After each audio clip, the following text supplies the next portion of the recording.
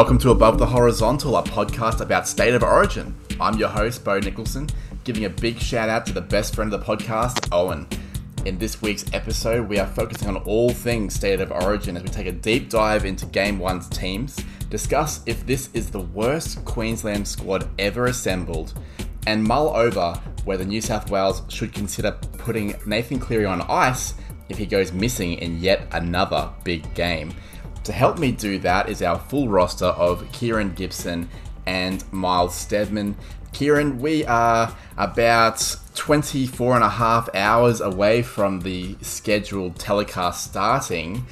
How are your excitement levels? Does this feel like State of Origin to you?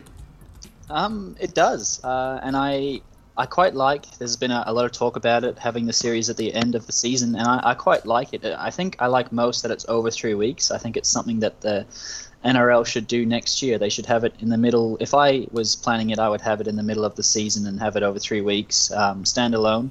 But yeah, that's got me excited, that in general, for Origin more so this year than I think actually previous years, just that it's in that 3 week block back to back. I'm really excited for that. And it kind of makes me a little more excited for Queensland's prospects, given that there'll be a bit of a war of attrition, given how ferocious Origin games are, and the 6 again rule. There'll be quick games, so I think Queensland have an okay chance, and yeah, I'm really excited.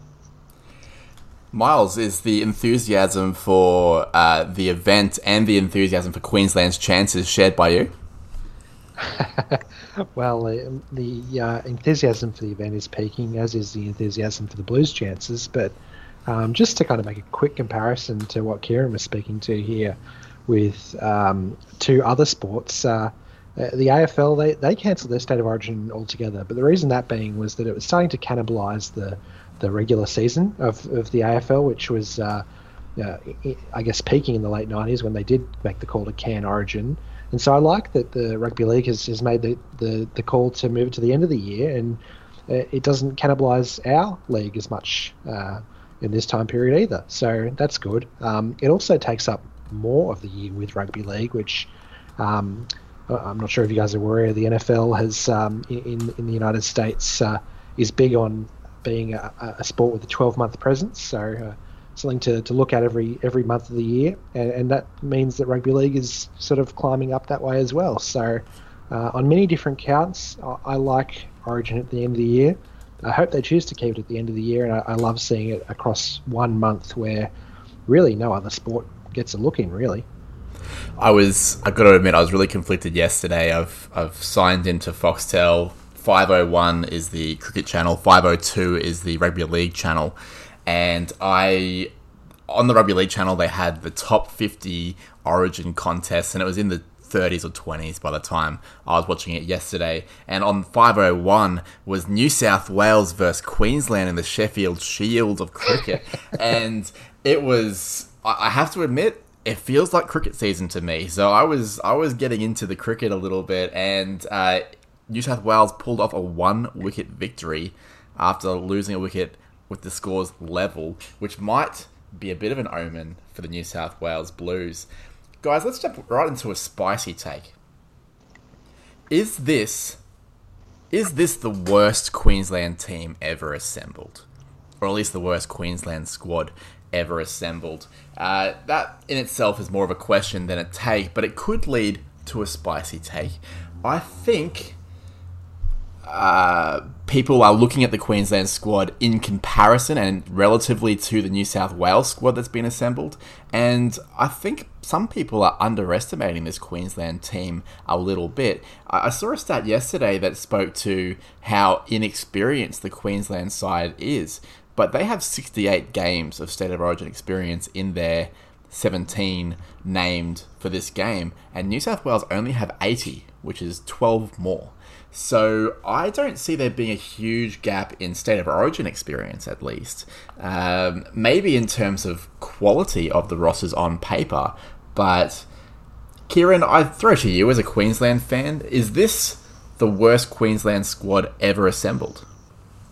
Well, before I answer, I'll just make note that I've been watching Origin since probably 2004, 2005. So in my time that I can remember, and I didn't actually look back too far at the squads when I first started watching, although we were Nearly winning from the moment I started watching, so I think it is, yes. And you touched on that New South Wales only have 12 games more experience, but you also said they've got more quality for sure. And I have to touch on that quality. I think it's game-winning quality that Queensland don't possess nearly as much of, and it's for that reason that I think it could be danger signs for Queensland. I mean, Queensland have had the odd selection of the likes of Dean Nelson and Adam Mogg, and these were down to injury at the time, just as some of these selections now are due to injury.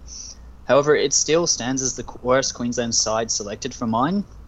Game in the balance and needing a player to stand up who has been there and done this before, we probably have just Cam Munster in that department at Origin level, as he did to the Blues with a Man of the Match series in Game 3 of the 2017 series. And selecting Hess, I think that's an abomination, in my opinion, and so unnecessary. The unbelievable thing to come out of all of this is that an already understrength team due to injuries, we haven't even picked the best available to pick from. There's been Harry Grant, Moeki Fotuaika, and Philip Sami, if he is dropped, that should be there. I'm at a little bit of a loss to understand why they weren't picked, and I think for sure it's the worst Queensland side I've ever seen. In saying that, I'm still quite excited, as I said at the beginning of the show. Well, there you go. So, as you say, you've only been following the sport since 2004, since you moved over from another country, and it's the worst side in that time. That's not surprising, given that not long after 2004, Queensland went on a massive run of dominance.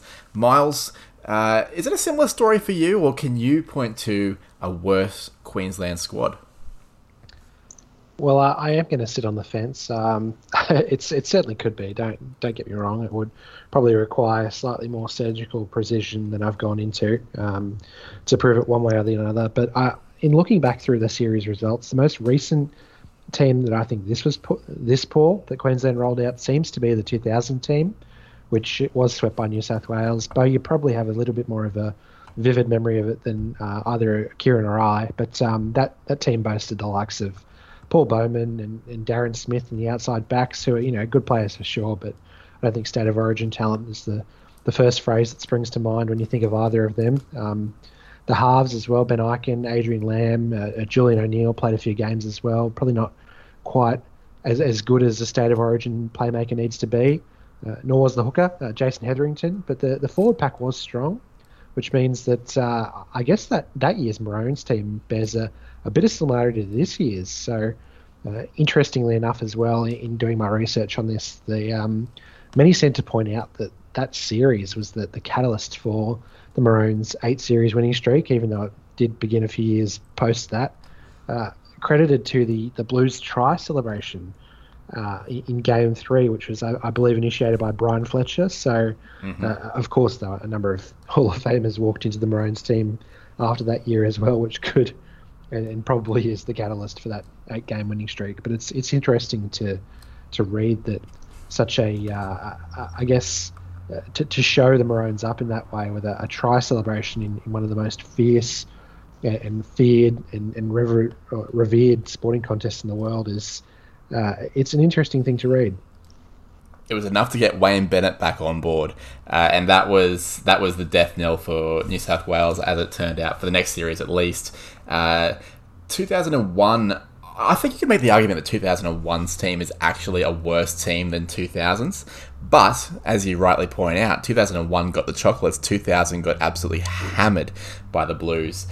So it's hard to argue that 2001 is a worse squad than even 2000, but worse squad than what they have now, even though they had the likes of John Doyle, Chris Beattie from the Sharks, John Buttigieg from the Cowboys, Daniel Wagon, one of my alumni from Runcorn State High School in South Brisbane.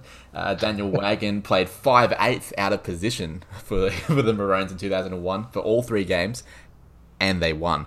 It was quite incredible. There's a few candidates for worst squads, though. The obvious one is 1995, where they were completely decimated by the Super League War. New South Wales were also decimated by the Super League War, but not to the same extent, because teams like Manly, who were quite dominant in 1995, were an ARL team, not a Super League team, so a lot of their players featured for New South Wales. Queensland, not so lucky, but then they went on to win 3-0 anyway, so again, pretty hard to call them the worst squad ever, even though on paper they are a frightful thing to look at, including Dale Shearer at 5'8", Ben Eichen, 18 years old, on the bench. No one even knew who he was. Names like Craig Teven and Terry Cook from the South Queensland Crushers. Tony Hearn from the North Sydney Bears. You've got Danny Moore from the Manly Seagulls, who we remember well from our classic match review in 1997's Grand Final. Another team that actually caught my eye, I've got to be honest, was the 1981 series. I'm going to throw some names. I'm going to throw some names at you guys. Obviously, Mal Meninga's in there, future immortal at centre. Wally Lewis was the captain. A very young Wally Lewis was captain, and at 5'8" for the first time, he played lock in the first ever State of Origin game. People forget sometimes. Chris Choppy Close was at centre. Colin Scott was fullback. Rod Morris, a future Queensland selector, was the front rower. So some very, very good players there. Mark Murray, a future Queensland coach, and also the most recent Storm coach apart from Craig Bellamy, was on the bench. He was a halfback. But I'm going to throw some names at you, and I'd be surprised if either of you have heard of any of them, such as Brad Backer, Mitch Brennan, the halfback Ross Henwick. We've got the front rower Paul Kahn, Chris Phelan was the lock. There's a lot of guys that don't carry big names in rugby league, but again, they got the chocolates 22-15. So I think the worst squad ever is the 1997 series, which includes names like Danny Moore on the wing, Ben Eichen and Adrian Lamb at halves, Neil Tierney from Manly playing in the front row with Craig Smith from the Dragons, Jamie Goddard famously in a brawl with Andrew Johns in that series at hooker. He was from the Gold Coast. I think they were called the Chargers at that point. Wayne Bartram at lock. It was Jeremy Schloss, there's a name. Clinton O'Brien from the South Queensland Crushers. Julian O'Neill was playing terrible football for the Rabbitohs at this time, and he managed to get a run. It was an abomination of a team, and they did go on to lose the series 2-1 in 1997, albeit those two losses were very close games. So one thing you can say about Queensland, and I really liked what you said, Miles, was the comparison to the 2000 side having some really unheralded backs, run-of-the-mill halves, but a pretty strong forward pack. That's where this squad seems to be this year. So while they might not be as good on paper in a bunch of years, the Queensland side through the decades, they do still make a game of it and quite often get the results. So let's move forward to the 2020 series, gentlemen, and talk about the teams that have been named. Brad Fittler and Wayne Bennett have named their teams. New South Wales, I'm going to go to you here, Miles. Are there any real surprises from the 17 that's been named for New South Wales for you? I wouldn't say surprises, no. I think the Blues do have the clear advantage in the back line, and I don't think it shouldn't be as hard as it has been in previous years, I guess, to exploit Queensland's outside backs, given how many suspect defenders populate the Maroons' edges this year. I wouldn't be surprised to see the New South Wales halves actually throw it around a bit more early on, given how fast Game 1 usually starts and how nervous I'm guessing the Maroons' backs will be. So I think if New South Wales can build up an advantage on the scoreboard by the half, it will take a hell of an effort for this Maroons team to claw it back. I'm looking at their 17, so for posterity, I'll just read through it. So they've got Tedesco at fullback, Tupou making a return from the wilderness on the wing with Josh Addo-Carr. Jack Whiten has indeed been named at left centre, with Clint Gutherson making his debut at right centre. Luke Keary is making his debut at 5'8", with Nathan Cleary, much maligned at this level. Daniel Saifiti and Junior Paulo are the front rowers, Paulo making his debut. Damien Cook at hooker, with Jake Trbojevic seeming to have shaken off an injury to take his place at lock.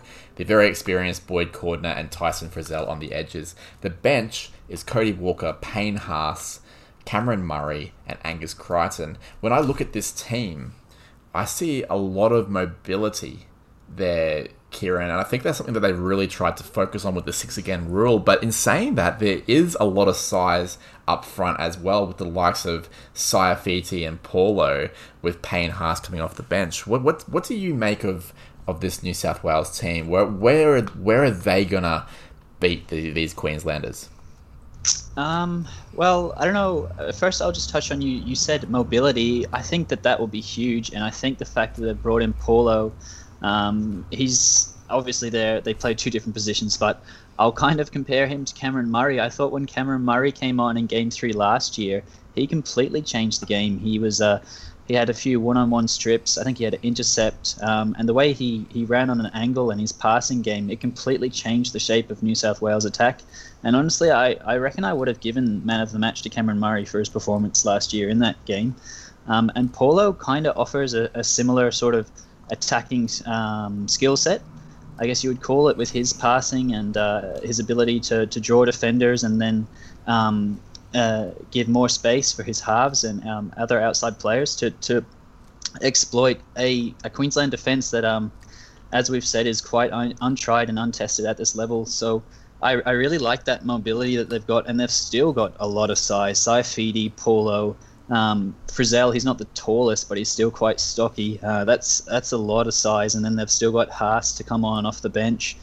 And then, when Queensland are tiring, you've got Cody Walker, who Andrew Johns has come out and said, and he said he thinks that Cody Walker produced the best 6 weeks of the end of the regular season of any player, and honestly, I think I agree. I think it's a very good New South Wales side, and I don't know that I would have changed any of it. It's interesting you touch on Cody Walker there. Miles, I might throw to you on this one. I'm looking at the makeup of this Blues team. Tedesco's carrying a slight injury, but obviously he'd be planning to play 80 minutes. You've got Keary and Cleary, who will both play 80 minutes for sure. Damien Cook likewise. Are you envisioning Cody Walker coming on as like a running, like a lock almost?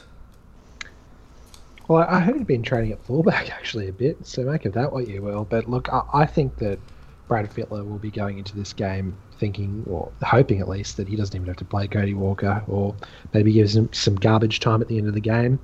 I think that will be the way he goes into this, that Cody Walker is a bit more of a break glass in case of emergency than someone who absolutely has to be deployed. But if he does come on, I would like to see him given a little bit more space than he was given to operate last time he played State of Origin. He did look like a deer in the headlights. There's no escaping that. So maybe if he is given a bit of a run around, maybe even in the centres or somewhere out on the edge, it could do him a little bit of good for his confidence if he's going to be a longer term Blue, like Brad Fittler seems to have him pegged for. But interestingly enough, you guys both seem to mention the fleet-footedness of the New South Wales forward pack compared to the Queensland forward pack, and I just want to kind of dovetail off on that. I think they seem to have maybe even more punch coming off their bench, Queensland's, than New South Wales. Wayne Bennett, obviously a far more experienced head coach in any arena than Brad Fittler, State of Origin or club. So I think if he does get his substitutions right, I think the Maroons may be able to put some points on through the guts of the game with guys like Lindsay Collins and Jay Arrow and Jaden Sewer carrying up against maybe slightly smaller forwards like Cameron Murray and Angus Crichton and Tyson Frizzell. Not that they're small by any measure, but certainly smaller than their Queensland counterparts. So I think, of course, however, for that to even matter, the Maroons will have to go into the half within striking distance of the Blues, which maybe not necessarily 100% on the cards. Well, I might just go through that Maroons list that you were talking about just there. So at fullback, they've predictably gone with AJ Brimson, who'll be on debut. On the wings, in the named 17, they have got Xavier Coates and Philip Sammy, although the hot word is that Sammy will not play. Gagai will move to the wing and Kurt Capel will come into the centres, but we'll see how that plays out. At this stage, the centres are Brenko Lee and Dane Gagai, keeping in mind that Coates has just shaken off an injury and Brenko Lee has sustained a minor one today, so that could be very interesting. Very inexperienced backline there, except for Dane Gagai. In the halves, they've got Cameron Munster and Daly Cherry-Evans, who is the captain. The hooker is Jake Friend, who is on debut, but as we talked about before, he's played for Australia, he's captained his club to premierships, he'll be okay. Christian Welch had a fantastic grand final, has been at this level before, with Josh Papali'i, who's probably been one of the most in-form front rowers in the comp. Felice Kafusi, probably on the right edge, with Cohen Hess on the left, and Tino Fa'asua Maliawi at lock. On the bench, they got Ben Hunt, Lindsay Collins from the Roosters front rower, Jai Arrow, and Jaden Su'A from the Rabbitohs, who is also on debut. There's a lot of debutants in that squad. But Kieran, as we're both up here in Queensland, we've been hearing a bunch about potential changes to that 17 before kickoff. Do you think there will be a few little mind games there from Wayne Bennett? I mean, absolutely, yes. He's the master of it. And I do hope that some of the mind games aren't just mind games. I really would like to see Kurt Capel come in. And when I first read it, I was really excited. And then I found out that it was for Philip Sami and not Xavier Coates or Coates, who I was hoping it would be for. So, yeah, that was a little annoying. I think Sami is the better of the two, but I think Coates has been picked for his size to deal with crossfield kicks towards Daniel Tupou. Although defensively, I don't really rate Coates in the air. I think he was exploited a little bit against the Cowboys. In particular, I remember in round 20. He's very good attacking the ball in the air, but defensively, it's just a little bit of a worry. Capewell was really, really good against the Rabbitohs at centre in the preliminary final, so I really like that selection there. I think the one thing that's really giving me hope for this series is our halves. I think I touched on last week that they've been together since 2018, although that was in the last game of that series, so 4 games together.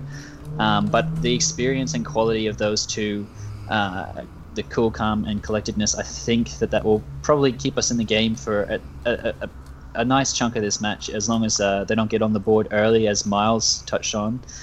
And then anything can happen from there. I mean, we outplayed the Blues in Game 3 last year in the decider for large periods of that match with our intensity and pressure. So if we can bring that similar energy again, I think these young forwards, excusing my disrespect, but except for Hess, possibly he honestly could be a liability. I do quite like this forward pack. So yeah, and I won't ruin it just yet, but I'm really, really excited for Jaden Su'A, and he's part of my bold prediction. Very interesting, Miles. I imagine there's probably quite a few surprises in the Queensland squad generally, and I look at. We talked about last week about how Josh Maguire missed out on the 27 entirely. I thought that was a bit crazy.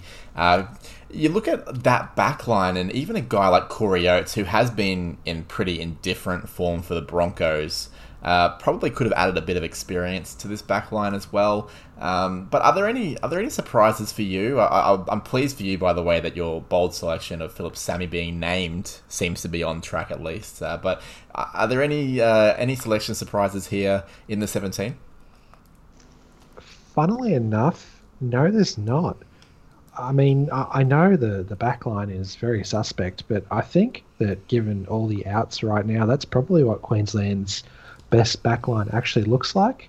The biggest selection surprise for me here is probably, honestly, well, obviously Jake Friend at hooker, I'd say, but more no Harry Grant at all in the squad, whether it's at 14 or starting or anything like that. I thought this would have been the perfect game to kind of put his feet in the water in a game in which Queensland haven't been given much of a chance, and there's I don't want to say not as much on the line, but certainly not as much at risk here for Queensland if they lose or even lose big. So I would have thought that Grant might have got a run, and he may still, who knows, but to not have him at all in the 17, that was a bit of a surprise for me, especially when you're talking about Jake Friend and Ben Hunt, who have both played they've both played representative football before, and probably aren't neither a long-term Queensland prospects. So that's what I found a little bit interesting.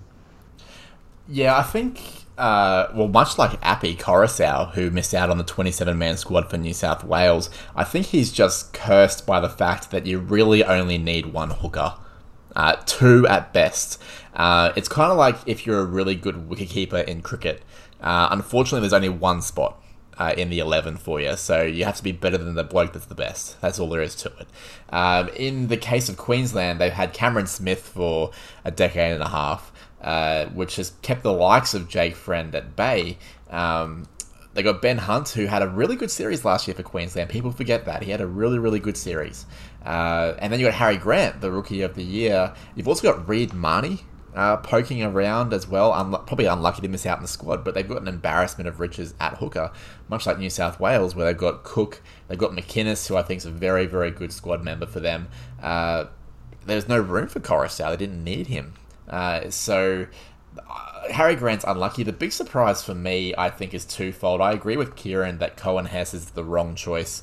There probably is room for Hess in the 27-man squad as it is, but Jaden Su'A is absolutely the in-form back rower.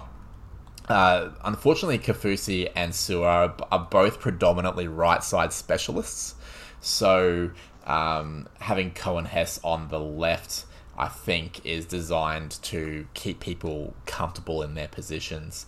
Another one that I'm surprised by is Jai Arrow coming off the bench. He's more of a workman-like kind of forward, in my opinion. The kind of guy that does the 1%ers, which is exactly the kind of person that I want to see at lock forward in a State of Origin game, instead of an impact player like Tino Fa'asua-Maliawi.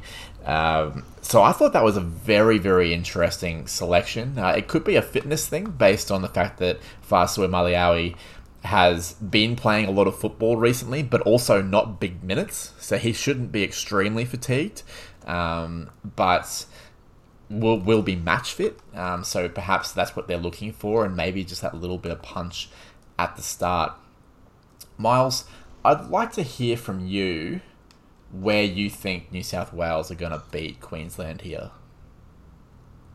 Well, I got to say, I think it's in the back line. As classy as guys like Brimson and I think also young Coates is, and obviously Gagai is I think he's won the, I can't remember who's the medal's named after, but I think he's been named the Queensland State of Origin Player of the Year before. So there's certainly class in the back line, but I don't think it's the same class to keep up with what the Blues are going to roll out. So as I said, I think if the Blues can throw it around early, get some confidence into themselves and start to pile on a few points, maybe some out wide, I think it could be a long night for Queensland. So you're anticipating the Blues coming out of the blocks quite early, trying to establish early points, and then just running away with it from there? Yep, an ambush, if you will.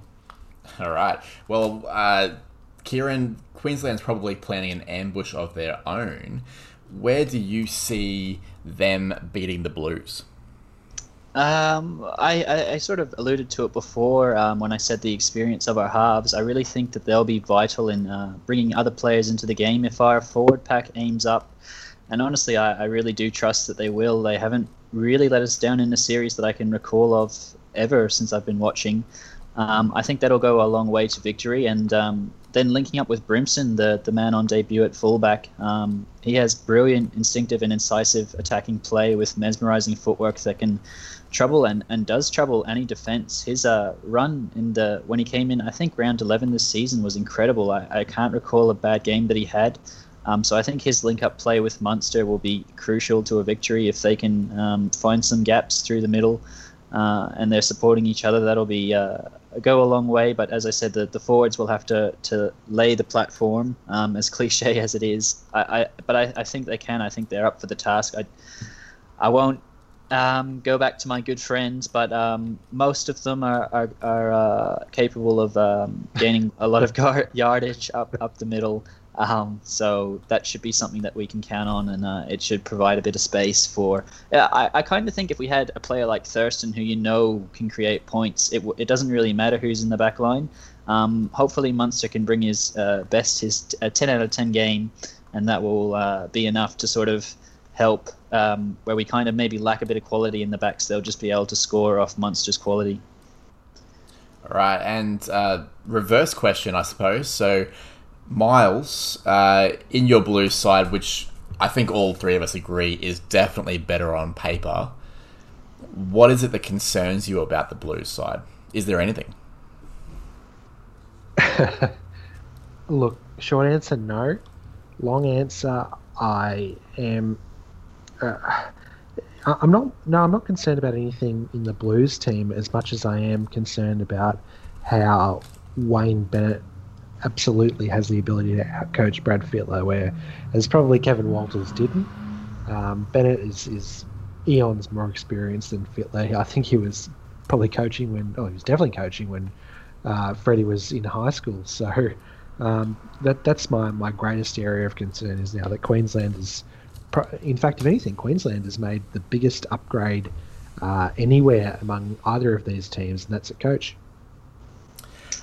Very true, and I think you'll find that Bennett was coaching when Fittler was in primary school. So probably true, yeah. Even further back. Kieran, what concerns you about the Queensland team?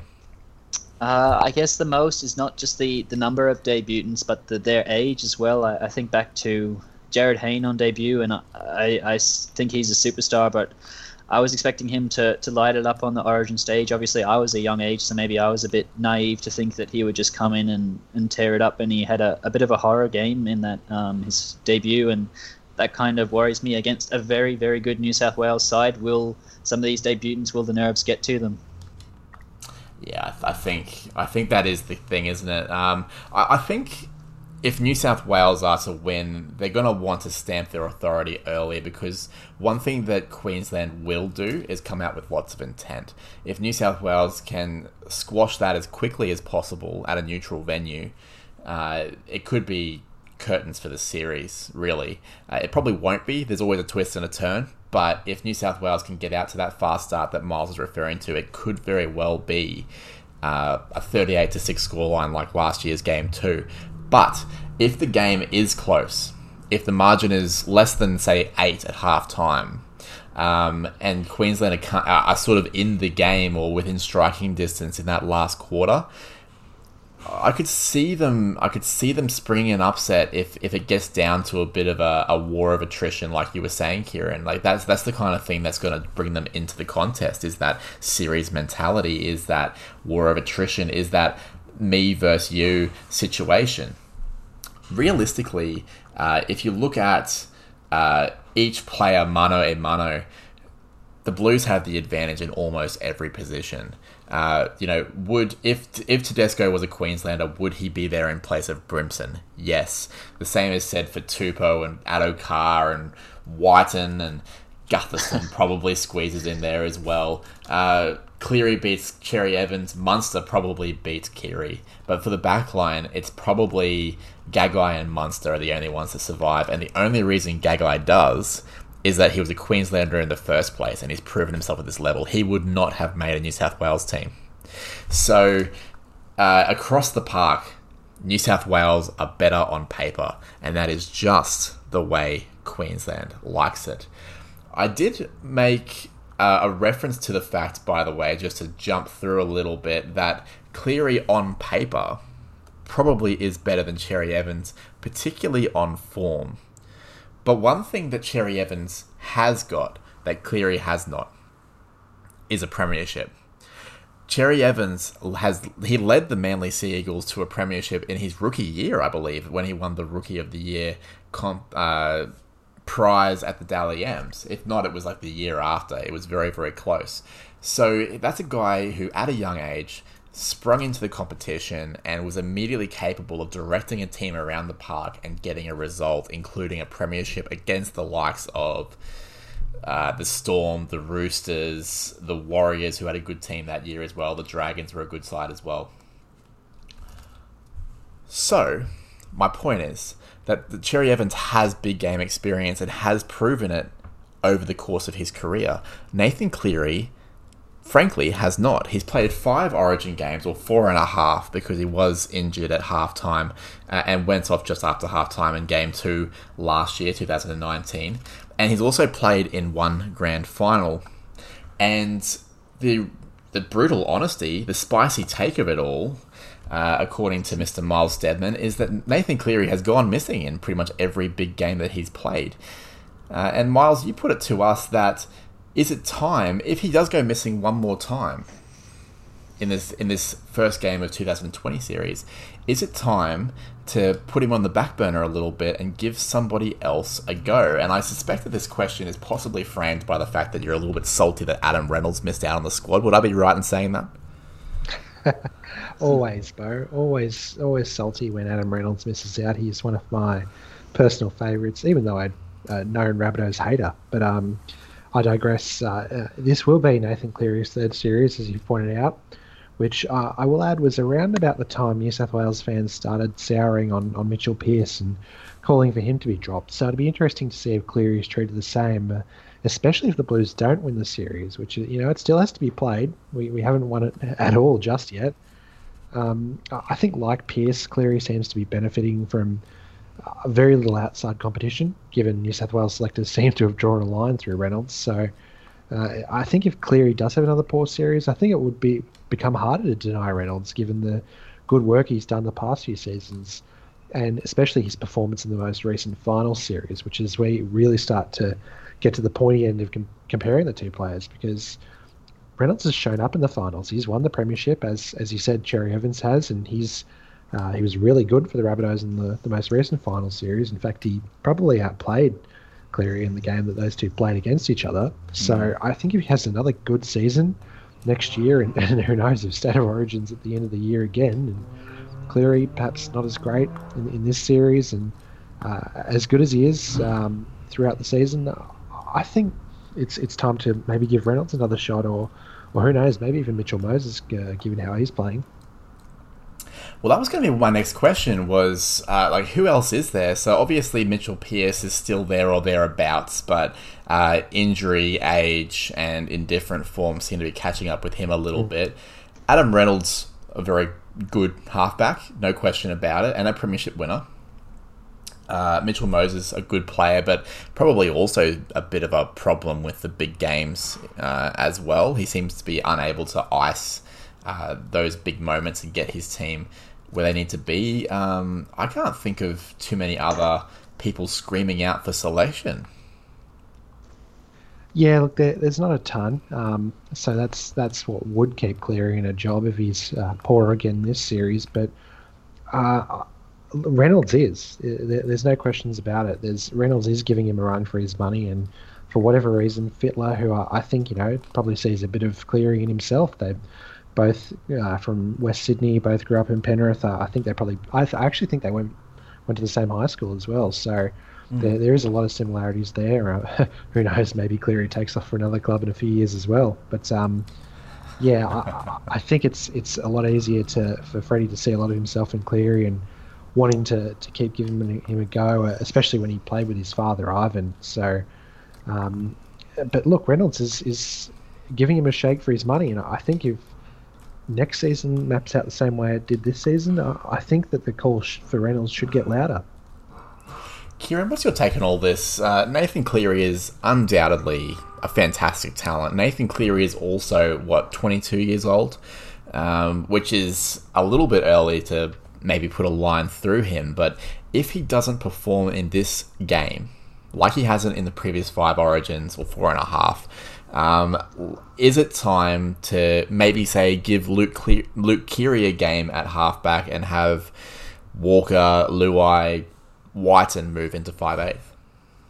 I don't hate the call, but definitely not for mine. I do think back to Jonathan Thurston when he debuted, and from memory, he was actually very good from just about the start. But I liken Nathan's form this year to Jonathan Thurston. Whilst he hasn't been as good on the Origin stage at a similar age, I think this season where we've seen some blistering consistent form from the Penrith number 7, and Obviously, the Blues' persistence with Mitchell Pearce didn't really pay dividends, but Cleary is the superior player now. And when comparing form between Cleary and Pearce, both at 22, I think Cleary is much better than what Pearce was. You do have Adam Reynolds, who bolted into superb form towards the end of the season, and I do think it was harsh to leave him out altogether. However, Cleary being the incumbent and having a stellar season himself, it was the right way to go, in my opinion. I did check some stats. I quite like my statistics, and Cleary actually averaged over 100 more kicking meters per game than Adam Reynolds this season, averaging 495 meters a game. And his defense is also extremely solid. And if he can focus on these two areas, particularly his kicking, it may be enough to gain the momentum for the Blues and heap all the pressure on Queensland. In just 2 games this season, I believe that these were statistically Nathan's 2 best kicking games. He kicked for 632 meters against the Cowboys and 591, and that's usually more than handy for a halves partnership. So whilst both of those games against the Cowboys and Rabbitohs were close run things until Nathan Cleary tries at the end of both, it just shows how pivotal his kicking game is, and it could be the difference in the dying moment of the series. Very interesting. As I've said, I think Cleary has the ability to be something special, and while the Blues have the ability to carry him if he is a little bit slow off the blocks or something like that. Like, if you've got someone like Luke Keary, you've got someone like Cody Walker in the squad, you've got someone like Jack Whiten out there in the centres, you have the ability to carry Cleary as long as he makes his tackles, he keeps his error rate down, and just does his general kicking and just directs the team around. But there comes a time where scrutiny does have to be placed on him, particularly if other players are stepping up and would perform in the arena. Guys, I have a little bit of a quiz for you, just to sort of shine a light on some of the stats from Cleary's 5 Origin games and his 1 grand final appearance. Okay, so I've picked out some stats that are pretty important for a half, particularly in big games.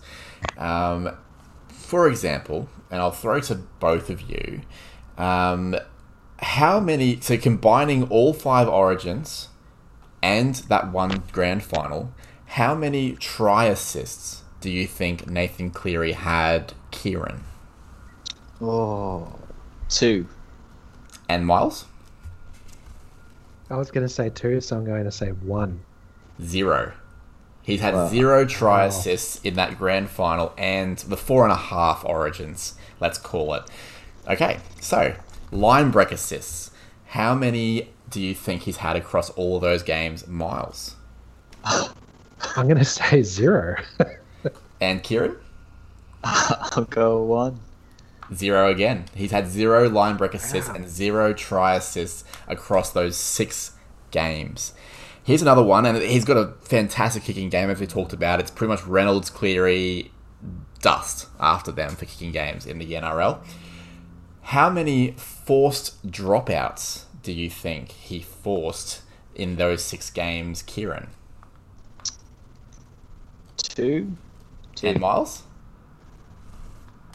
Well, we know his long kicking game is a lot better than his short kicking game, which you usually see more from Api Koroisau this season or Jerome Luai. So I'm going to say 0 again. It was 1. So I've split the difference there. He did force a line dropout in the 3rd game of 2018, which they lost. They had already won the first 2 games, though. Okay, and here's one for you. Errors. How many errors do you think he's committed in those 6 games, Miles? Well, errors that go down on paper, I'd say let's call it 5, 1 for each game. All right, and Kieran? I'll go 6. 3. 3 errors. He made 1 error in 2019's Game 1 and 2 in the Grand Final. And obviously, they were probably chasing some points in that Grand Final when he's made those errors. So what you can say about Cleary is that, yes, he's not assisting tries or line breaks. He's not really forcing dropouts. His kick meters are dramatically down, by the way. He's usually averaging in the 200s during the big games. But he's got a very low error count. So he's the kind of guy that is, competing, and he's doing things really, really well. What do you think? Here's one for you. What's the most tackles he's made in one game out of those 6 games? Kieran, what do you reckon the most tackles he's made is? I'll say 33. All right, and Miles? I remember on debut in State of Origin, they ran at him just about every single time, the Maroons. So I'd say maybe 20. It was 33. 33 in 2019, so very well done, Kieran. That was brilliant. But you're right, they did hammer him. So in that first game that you're talking about, Miles, he made 25 tackles out of 31 attempts. 25 out of 34, 28, 33, 12 in that half game, and 17 in the Grand Final, where defense was not a premium. And he preferred to let people like Pappenhausen run past him instead of try to tackle him. So so what that shows is that defensively he holds up pretty well. That's a tackle efficiency of usually in around 80 to 85%, which is quite good for a halfback. I can tell you that in that time, the most run meters he came up with in a game was 105. Miles, which game do you think that was? The Grand Final, or game 1, 2, 3, 2018, or game 1, 2 of 2019? I'm going to say it was game 1, 2019. What do you think, Kieran? I can't really remember his State of Origins too well, and he did score that try. I'll say the Grand Final. It was the Grand Final, and this is largely my point, because he ran for 105 metres in that Grand Final, but in these Origins, he's run for 48, 50, 50, 61, and then 21 in that half game that he played. So he's not the kind of guy that's assisting tries, assisting line breaks, taking the line on, forcing dropouts, but he is making his tackles and he is keeping his errors down. Is that what you're looking for in a halfback, Miles? No. And Kieran, do you think, on the reflection of those stats, that maybe there is a case, if he does go missing again, that it's time to look elsewhere? Definitely off the basis of those stats. And also, he is a little slow to settle into games. And I think Reynolds is quite notoriously is maturing now. I think he's 30 years old. He is good off the bat as soon as the whistle goes. You know what you're going to get from him, and I think that's what you need in Origin. So yeah, definitely, I think there's a strong case to suggest that. All right, so that's some interesting stats there. Thanks for playing along, guys. I was absolutely shocked, by the way. I would not have guessed a lot of those, particularly the try assist one. I thought that was a crazy stat. Let's go to our tips for State of Origin Game 1. Now, obviously, there's some state allegiances at play here. My heart says Queensland. Kieran's heart says Queensland. Miles's heart says New South Wales. We'll get that out of the way. What do our brains tell us? What is going to happen here in State of Origin Game 1? New South Wales have won the last couple of series, so I'm going to go to the New South Wales fan, Miles. What's the result going to be for Game 1, do you think? Is it going to be New South Wales run away with it? How much are they going to win by?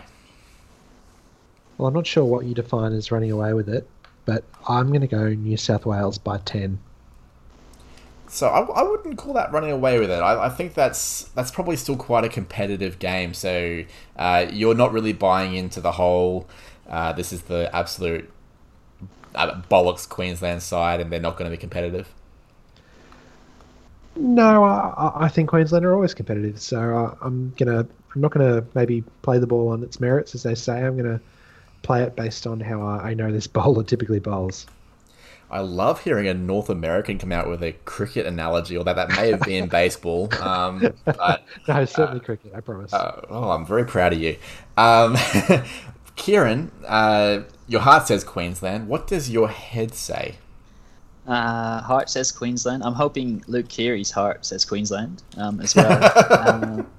My head, whilst I'll be backing Queensland hard, I just can't go past the Blues, and I see them winning by at least 8 points. Should we be putting Xavier Coates down for first try scorer, intercept off a pass from Luke Keary? Yes, definitely. I'll give him a text after this and make sure it happens.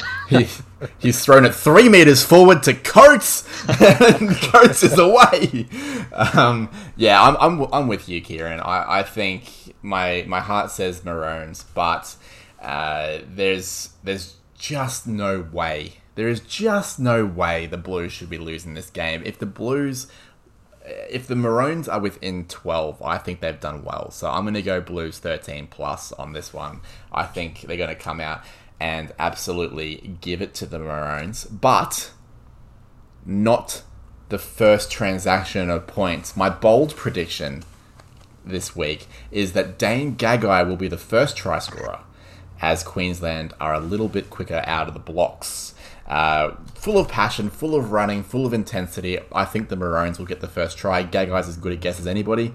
And from there, I think New South Wales will get over their shell shock and take over the game from there. So Gagai to be the first try scorer is my bold prediction. Miles, what is yours? Well, I typically try to use my head with my bold prediction, or my big head, as Nathan Brown would say. But I'm gonna try and make a bold prediction with my heart here, which is why I'm going to be a bit different for my tip.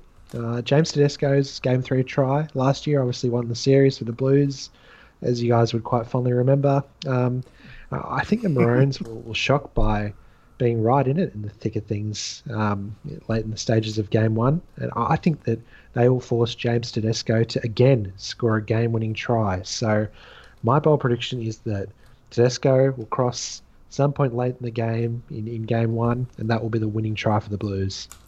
So either Queensland will be in front and Tedesco will score the winning try, or Queensland will be in striking distance and Tedesco will put them to bed late in the game. All right. Well, I'm not even gonna take the striking distance one there. I think that's a little bit of a cop out. It's going to be at least Queensland winning, or at least scores tied or Queensland winning. Oh, okay, all right. I was gonna give you a bit of leeway there, but nope. All right, I like it. All right, and Kieran, you're not one to take freebies from a bold prediction. What is yours? Well, just first of all, I'll hold off on that text to Luke Keary, so I'll make sure Coates doesn't score the first try. Thank you. But I've got Jaden Sewer off the bench to knock at least two Blues players on their ass with huge hits. Okay, so when you say on their ass, you mean properly like on their backs, dominant tackle, absolutely rattled the rib cage. Two separate Blues or two separate tackles? Two separate tackles. So I think he did it to Lewis. I think he was actually put on report for that tackle, and I didn't see anything wrong with it. But the point is, two tackles similar to that Lewis one where they fall flat on their back. And as a Queenslander, I would love to see it. The only one I wouldn't love to see is Tedesco breaking our hearts again. So suffice to say, Miles, you're not predicting 5 try assists to Nathan Cleary?